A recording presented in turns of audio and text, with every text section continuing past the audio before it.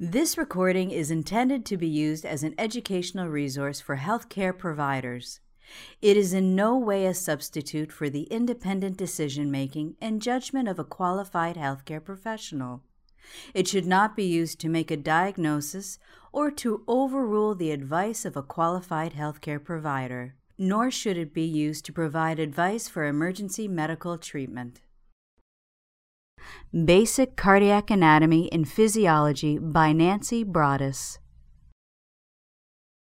My name is Nancy Broaddus, and I am a clinical nurse specialist at Children's Hospital Boston, and I will be going over cardiac anatomy and physiology.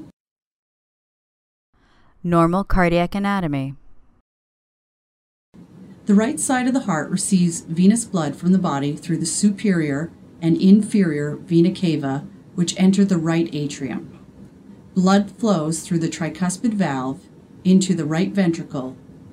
Blood leaves the right ventricle through the pulmonary valve into the main pulmonary artery.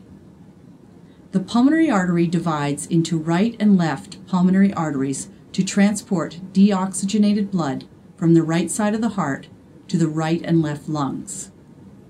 The pulmonary arteries branch further into the pulmonary capillary bed, where oxygen and carbon dioxide exchange occurs.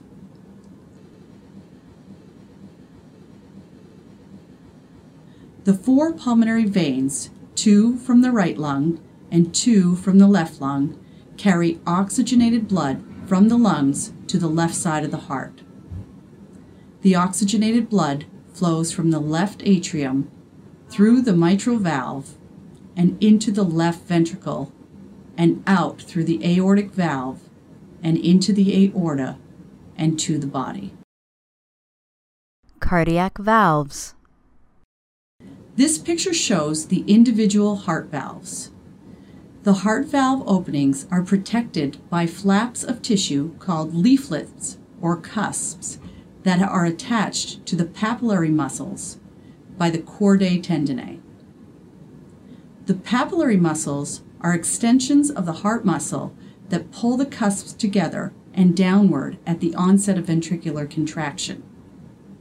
As the pressure increases in the ventricles, the valves close and the papillary muscles prevent the valves from opening. Coronary arteries. The branch of the circulation that supplies oxygen and other nutrients to the cells of the heart is called the coronary circulation. The major coronary arteries are the right coronary artery and the left coronary artery.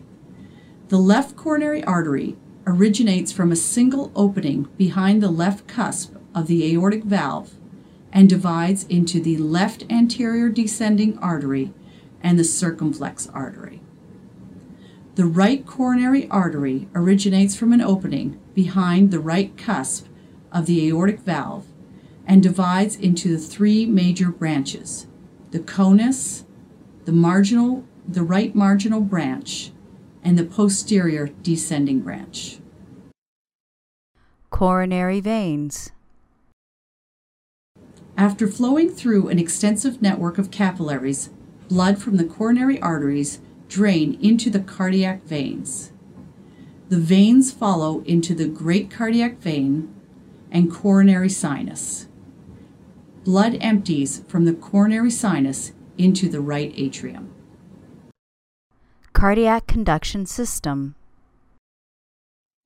Electrical impulses originate in the sinoatrial node, located at the junction of the right atrium and superior vena cava. Each electrical impulse generated from the SA node travels through the right and left atrium, causing the atria to contract.